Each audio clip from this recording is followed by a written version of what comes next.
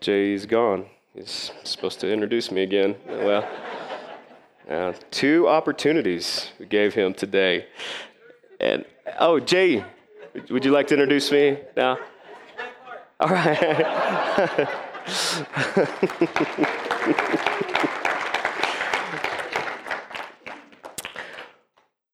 So this is a unique Sunday.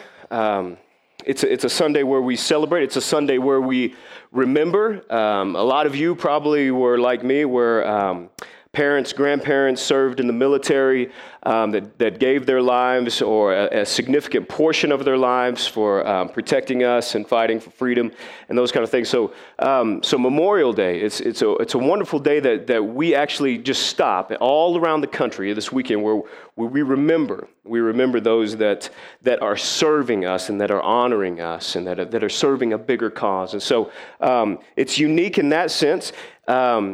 And from a Christian perspective, from a biblical perspective, it's another chance that we get to remember, and in a way where we remember what God has done for us and who He has empowered us to be. And so the courage that He has given us, and one of my favorite verses in the Bible is in Psalm 78. It says, "The men of Ephraim, though armed with bows, turn back in the day of battle." So the thing that they were created to do, they lived their lives learning, the men of Ephraim, learning to be warriors and specific types of warriors with bows. And though armed with bows for the day, they turned back in the day of battle. And you read down below that and you understand why. They forgot God's covenant. They didn't keep His law. And they turned their back and they forgot on the wonders that God had shown them. And in essence, they forgot to remember. They forgot to remember what God had done for them and how powerful He was and what He had shown them in their lives and how that changed things, how this relationship with God changed things with them. And they forgot that. And the thing that they were built to do, armed with bows for the day of battle, they actually turned back in the day of battle. They turned away from the thing that they were born, built, and destined to do. Why? Because they forgot what God had shown them, the wonders that He had revealed to them. They forgot to keep His law. They refused to keep His covenant. And so on days to remember, days like this, it's a lifestyle for us. And I love moments like this that remind us it's a lifestyle, that every day we don't ever want to be like the men of Ephraim, who turn our backs on what we were born, built, destined to be, because we forgot who God created us to be and the wonders He had shown us. It's also a unique day because actually on this weekend, we celebrate Memorial Weekend, and it's also Pentecost Sunday. And so it's all over the world, Christians are celebrating, they are remembering the outpouring of the Spirit of God in Jerusalem all those years ago. That they have stopped and they have taken this day and they're using it to remember how God kept His promise and He poured out His Spirit on all of us. I love to refer to this day like this is no excuse Sunday. I mean, we have too many, we can line up too many excuses in our lives. I got an excuse for this. Well, I can't do this. I can't do this. But this is no excuse Sunday. And it kind of just applies to every single day in our lives because Jesus, I mean, just the essence of who Jesus is, He left us with 0 excuses. We don't get to use any excuses. Well, Jesus, we know that You invited us to come follow You. And in those simple 3 words, You invited us to come be exactly like You. Well, in theory, that sounds great, Lord. That sounds fantastic. But You're Jesus, and I'm just me. I'm little old me, and You're Jesus. You're the Son of God. Of course, You can do all those things. Of course, You can do all the things that we read about. Of course, You can change regions and change the world. Of course, You can do that because You're the Son of God. But it's the same Jesus that Paul wrote about. Said, listen, all of us, me and you, should have the attitude of Christ Jesus, who being in very nature God didn't consider equality with God something to actually be grasped. And the picture is that in Jesus' divinity, it's like He knew about His divinity, but it's like He set it aside on a shelf. He could have grasped it any time. But instead, He chose to show us what a life looks like empowered by, and walking with the Holy Spirit. And he showed that to us and revealed that to us while he had his divinity here, something that he could grasp anytime that he wanted, but he didn't, to show us a life and to model something for us, and then to tell us, you go do the same. Come follow me. And it's not so much that you think that you can be like him. It's in a crazy way. He thinks that you can be like him. And he showed us. He showed us what that life looks like. Walking in step with the Holy Spirit. Being filled with and empowered by the Holy Spirit. And he left us with no excuses. Pentecost proved that. They waited around and said, listen, we don't know if we can do everything that you've told us. Essentially, Jesus, you told us to change the world, go to make disciples of all nations. And all just is one of those really easy words. It just means all, every single nation out there, all the time, and not excluding anything. You told us to basically go change the world. That seems like an impossible task. And he says, oh, don't worry about that. Just wait around. Wait around in Jerusalem until you receive power from on high. Pentecost, the Holy Spirit descends. And the world changes forever from that point on. And from that point on, you and I, those of us that say we are Jesus believers, we're going to follow Jesus, we have committed our lives to following him, we are Spirit-filled believers, have zero excuses to be like him. In every situation, everywhere we go, all the time. I love that he simplified it for us.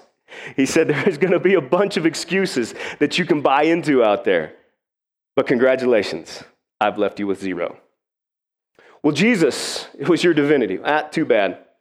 I was 100% human. Yes, I was 100% God here, but I walked this life as 100% human, filled with, empowered by the same Holy Spirit that I went to the Father to send back to you so that you could walk as I walk, that you could say the things that I said. In this lifetime, not just the next, right now, in 2015, you and I get to be Jesus everywhere that we go, and we are left with zero excuses. It sounds kind of discouraging, but I love it. I think it's really encouraging that he just lines things up for us so perfectly. You have zero excuses. Now go change the world. Go change the world.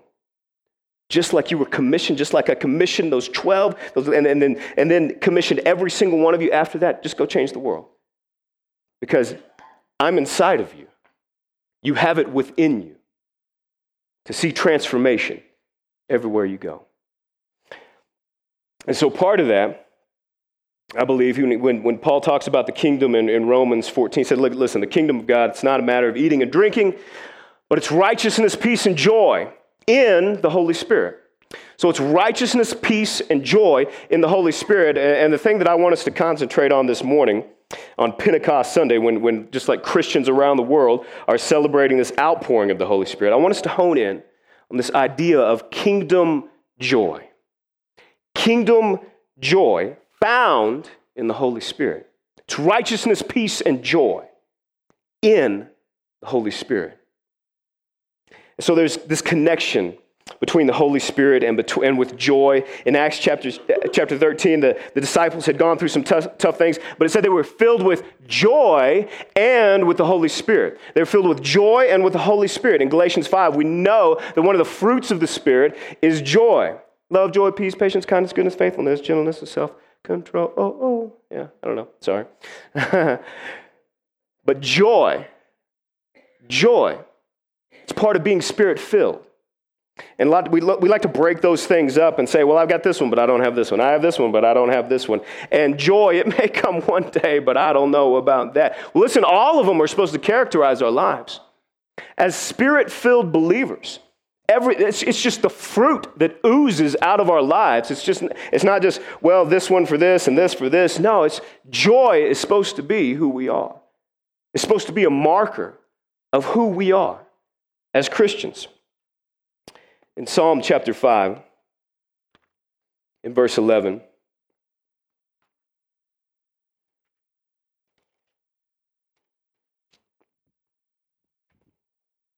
it says, but let all who take refuge in you be glad, be full of joy, be joyful. Let them ever sing for joy. Spread your protection over them, that those who love your name. Now here's where those who love your name. And if I asked us in here, how many of us say, we love the name of Jesus, we love the name of our Lord, we love his name, and almost all of our hands, hopefully, would go up. Yes, that is us. We love the name of the Lord. So, that those who love your name may rejoice, may be full of joy, so full of joy that it actually just bubbles up out of them. They may rejoice in you. See, David knew this way back when. That those who attach the name of the Lord to themselves and say, this is going to be my life. This is what my life will be about. Those who love the name of the Lord, being joyful should mark your life. Being so full of joy should be something that people outside of these walls, they say, I don't know what's wrong with those Christians. I don't know what's wrong with those Jesus followers. I don't know what's wrong with those believers. But they sure are joyful. Problem is, how many times have we heard that? Not much. Not often enough. I had this dream 3 years ago. And before any of you go, oh no, got a dreamer here. Now, I don't normally have dreams, and certainly not dreams that mean anything to me. It's like, oh, okay. I bought a cat in this dream, and I don't like cats much. No offense to those of you who love cats. I like that cat. I like Spider. Spider's a good cat, yeah. Maybe it's because his name is Spider. Weird. Anyway, I had a dream 3 years ago. And it's like one of the maybe only significant dreams in my entire life. So for those of you that dream and have really neat dreams and dreams that actually mean something, oh, the Lord bless you. But that's not me most of the time. Sometimes I wish it was, but 3 years ago I had this dream. And in this dream, it's like I'm watching this whole scene, and we're at Disneyland. And at Disneyland, people are riding all these rides, and they're doing all of these fun things. I mean, they're riding, specifically roller coasters stood up. Everybody's riding roller coasters, everybody's riding rides, they're playing games, they're doing all of these fun things. But every single person there, all the families that were there, all the families that are there with their mom and their dad, and they're all doing all these fun things. Every single family there, their faces were completely expressionless. They were riding the roller coasters with their hands in their laps like this. I mean, there were no let's make a cool, tough pose for the camera as we come down this roller coaster. We're not scared at all. Hey, none of that. Everybody was expressionless, completely expressionless, hands folded in their lap, riding the rides, doing all these fun things. The second that I woke up, the first conscious thought that came to my mind was 2 words: joyless Christianity. Joyless Christianity. And in that moment, it was like the Lord revealed, he was telling me, listen, this is how ridiculous it is for you as a believer to walk around and not to be overflowing with joy. It is like you're at an amusement park doing all of these fun things with your hands folded in your lap with no expression on your face at all. It's as ridiculous as that. Joyless Christianity. And the hard thing is, how often has that been the marker of our lives? How often have we sold out to solemnness and somberness in a way of saying, and there's nothing wrong with that, but in a way that we have gone so far in one direction that the world looks at us like we're in an amusement park, saying that we have the greatest message in the world, the greatest message of hope, the greatest message of joy that the world will ever know, and we carry it with us everywhere we go, and they look at us, and it's like you guys are in an amusement park with your hands folded in your lap. How much work does that take while you're doing fun things to actually make your face like that? And it's as ridiculous as that. Joyless Christianity. See, the mark of a Christian, the mark of us, those of us that believe that we carry this extraordinary messages, like the joy that we carry inside of us and the message that we carry inside of us, all of that has to match up, because to the world, it's strange. It's weird. They look at us. They think, you should be happy. This doesn't make sense. You're telling me that you have the best message the world has to offer, the greatest message of hope, the greatest message of joy. And they look like your hands are folded in your lap and you're somber and you're solemn. And that's the only expression that I get out of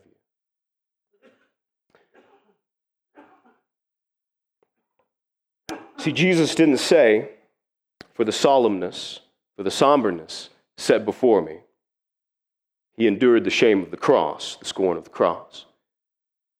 He said, for the joy set before him. The joy set before him. What kind of vision did it take for Jesus to look at the joy set before him and to endure the shame and the scorn of the cross? What kind of vision, what kind of focus did that have on joy? Saying, I'm fixing to go through all of this, but I will choose to focus on the thing that I know that I have, joy. The thing that will mark my life, the thing that I will set my sights on is joy. The joy set before him. He endured everything. He endured all of that. And he didn't say, I've spoken these things to you so that your solemnness and your somberness may be complete. I've said all of these things to you so that you can go on, pay your entrance into the amusement park, fold your hands nicely in your lap, head down, face expressionless, the thrill of a lifetime. In Acts chapter 8, it's one of my favorite stories of what joy and the gospel, this gospel of joy, does not to just a place, but to an actual physical region.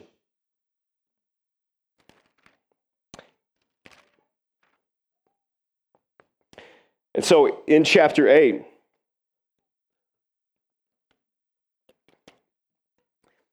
the disciples and everybody has just been scattered because Stephen has just been stoned.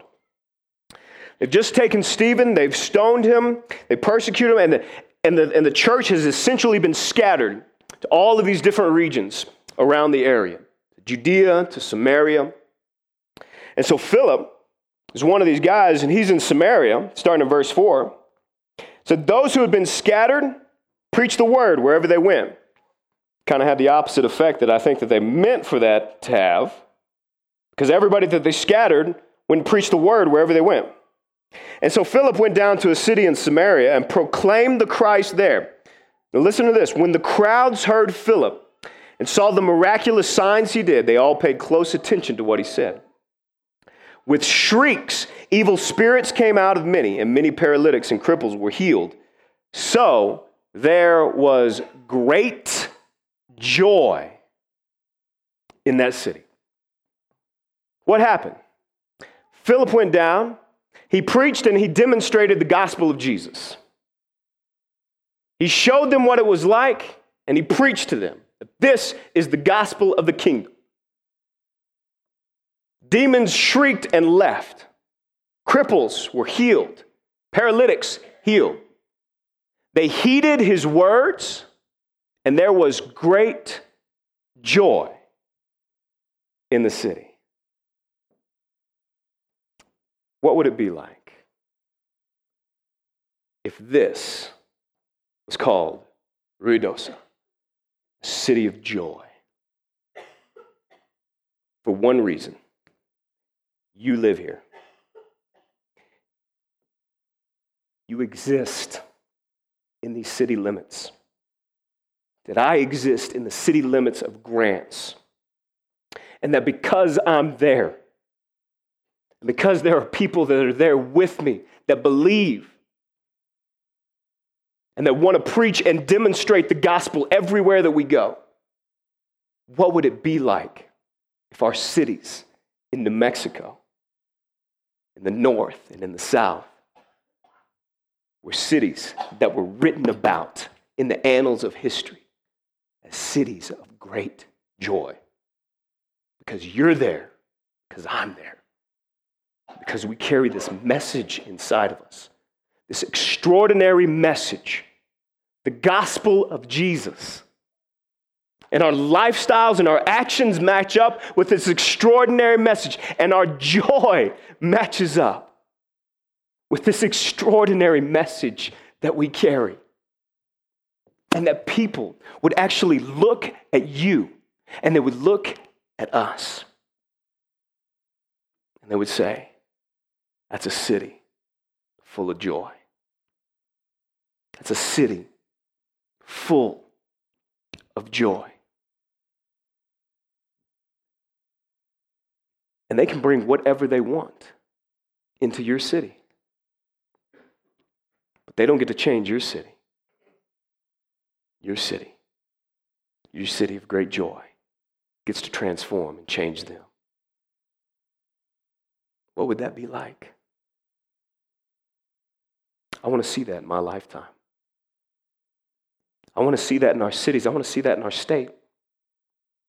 That we live in a place, the land of enchantment, that when people come to visit us, all they have to do is cross our state line and know that they've entered into a place of great joy because we're here, because we exist here, and we carry it with us everywhere we go. Paul had a lot to say about joy all through Romans. Philippians 4 I saw was on here earlier. Rejoice in the Lord always. If you didn't catch it the first time, again I say rejoice.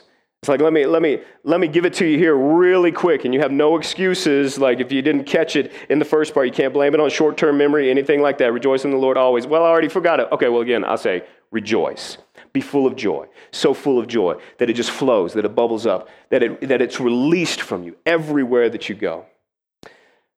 Then in 1 Thessalonians, verses 5, and we'll kind of wind down with this right here. 1 Thessalonians 5. Verses 16 through 18. So many of us have probably just committed this to memory, but I want us to really just let it resonate with our hearts. Be joyful always. Be joyful always. Now, there's so many times in my life where being joyful always does not work. Can't work for me. Circumstances are too hard. They're too difficult. Be joyful always. Pray continually. Give thanks in all circumstances. Why? Because this is God's will for you in Christ Jesus.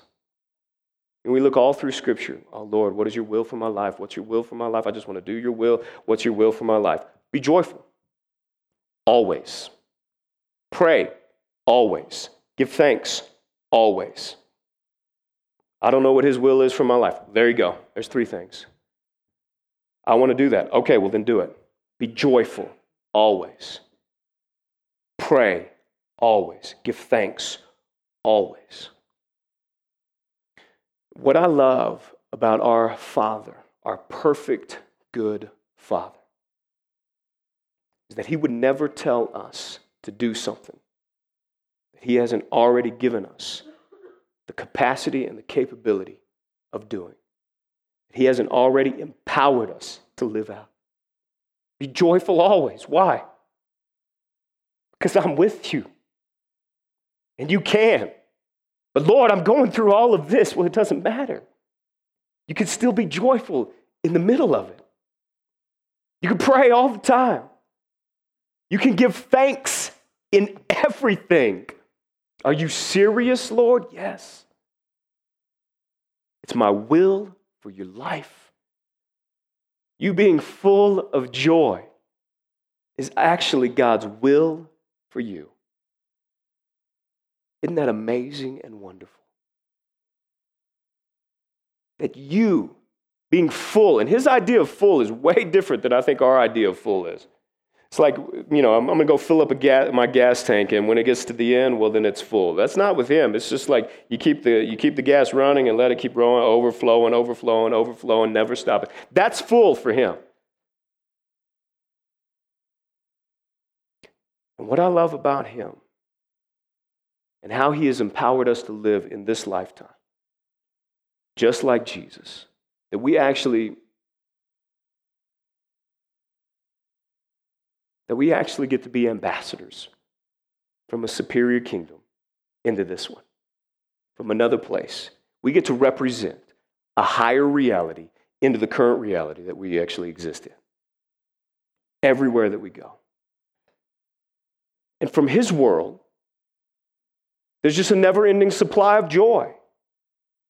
It's like he can keep filling us up and filling us up and filling us up, and we'll keep running over and running over and running over, and we can keep giving it away and giving it away and giving it away, and we'll never run out because he never runs out.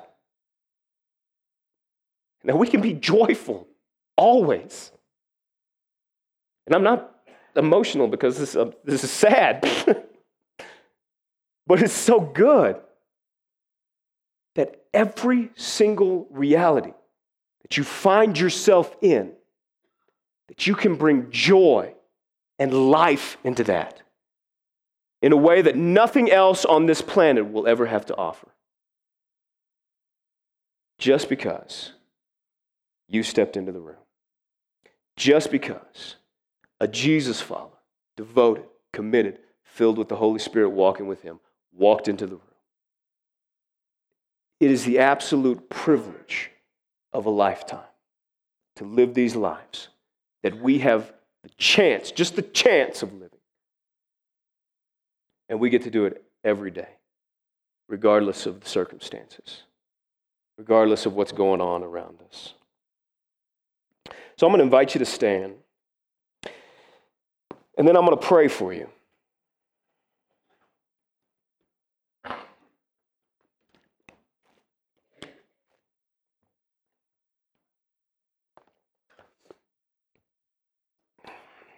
And here's what I want to do after. Joy is a weapon that we get to wield in this lifetime. It is an absolute weapon. It conquers depression, it conquers sorrow, it conquers anxiety, it conquers hopelessness. And how many of us have dealt with and battled with all of those things in our life at one point, maybe all at the same time? But joy is a weapon that we get to wield in this lifetime. And he's left us with no excuses. Now, that may not be the reality in your life right now, but I'm here to tell you that it can be. That it can be. Why? Because it's his will for your life. He wouldn't will something for his children and then say, ha, good luck with that. You'll never get there, that whole joyful, full of joy thing. He has already created you with the capacity to live from his world into this one in a way that you get to express joy everywhere that you go. And not just joy, but a joy that conquers hopelessness, depression, anxiety, sorrow, you name it. You carry that with you. So in a minute, I'm going to pray, and then we've got another song that we're going to sing after that. But here's what I want to do. If you need an infusion of joy this morning, then I want to pray for anybody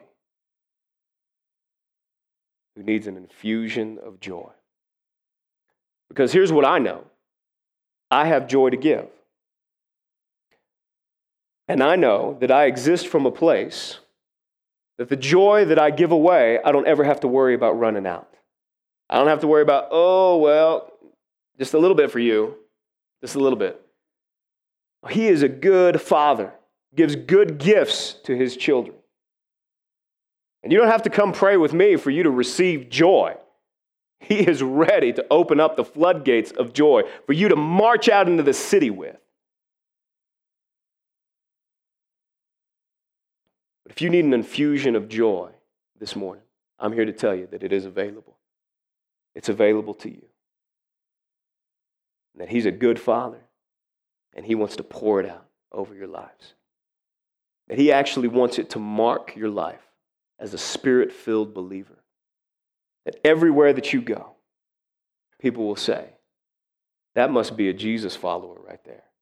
That must be a believer in Jesus right there. Because I cannot escape the joy coming from them. You represent a superior kingdom. You're an ambassador of a superior realm into this one. Do not bow to the principles and the things of this world. In His realm, our King has resources that never run dry for His sons and His daughters. So live like a son, not like an orphan. Embrace your identity as a son and a daughter of the King, willing to share the resources of a limitless kingdom with everyone around you, with the world around you. There's joy available for this place, for you, for this city. So, Father, give us strength and give us courage to run after you with great joy. Open our hearts to receive in these moments just this infusion of joy. This infusion of joy in our hearts, in our minds, in our souls, in our spirits that actually inoculates us from all the things that the world would try to shove on us. All the depression, all the anxiety, all the overwhelming sorrow, all the hopelessness. Your joy is our strength.